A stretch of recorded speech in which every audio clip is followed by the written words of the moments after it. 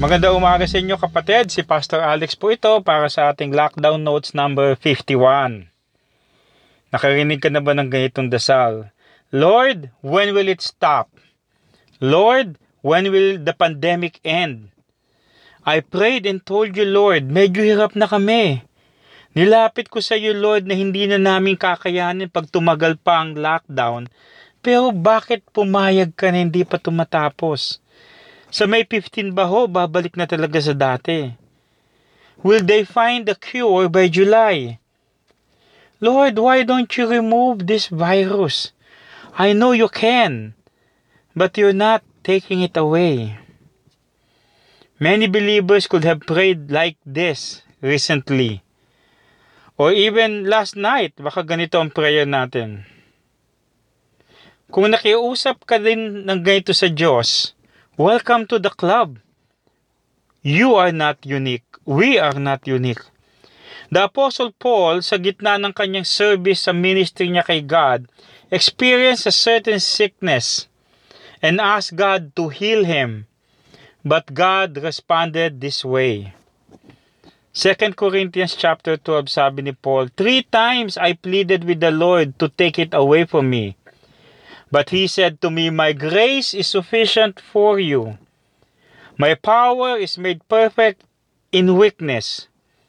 Therefore, I will boast all more gladly about my weakness, so that Christ's power may rest on me.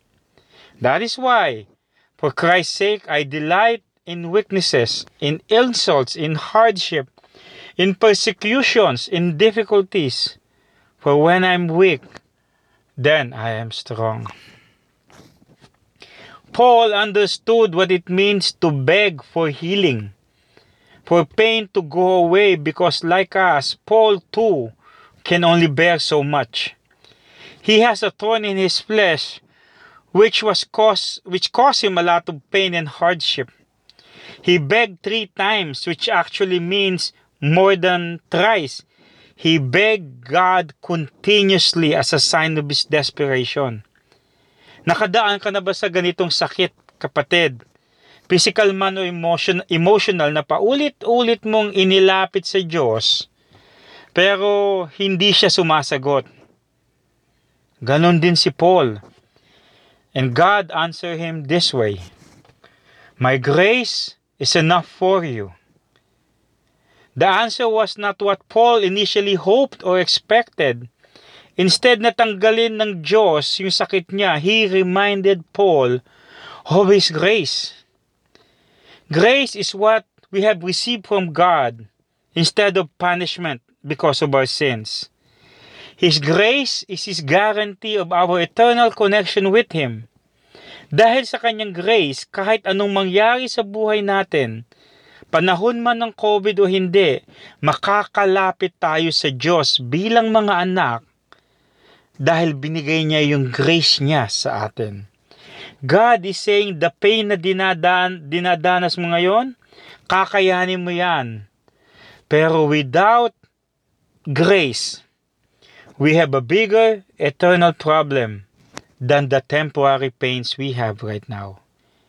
And because we have the grace of God, He reminds us, my power is great when you are weak.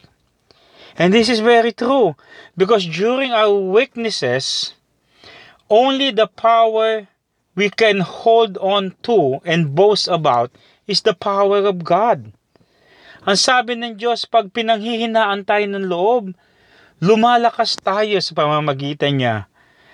Pag ang pag-asa natin galing sa Kanya, ang tapang galing sa lakas niya, ang tiwala natin sa Diyos galing din sa lakas ng Diyos.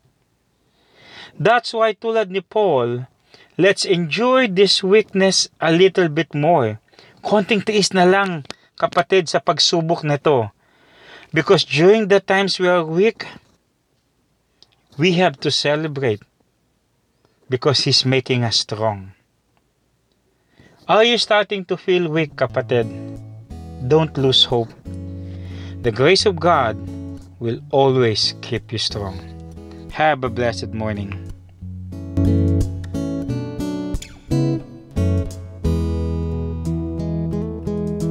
Thank you for listening to today's message.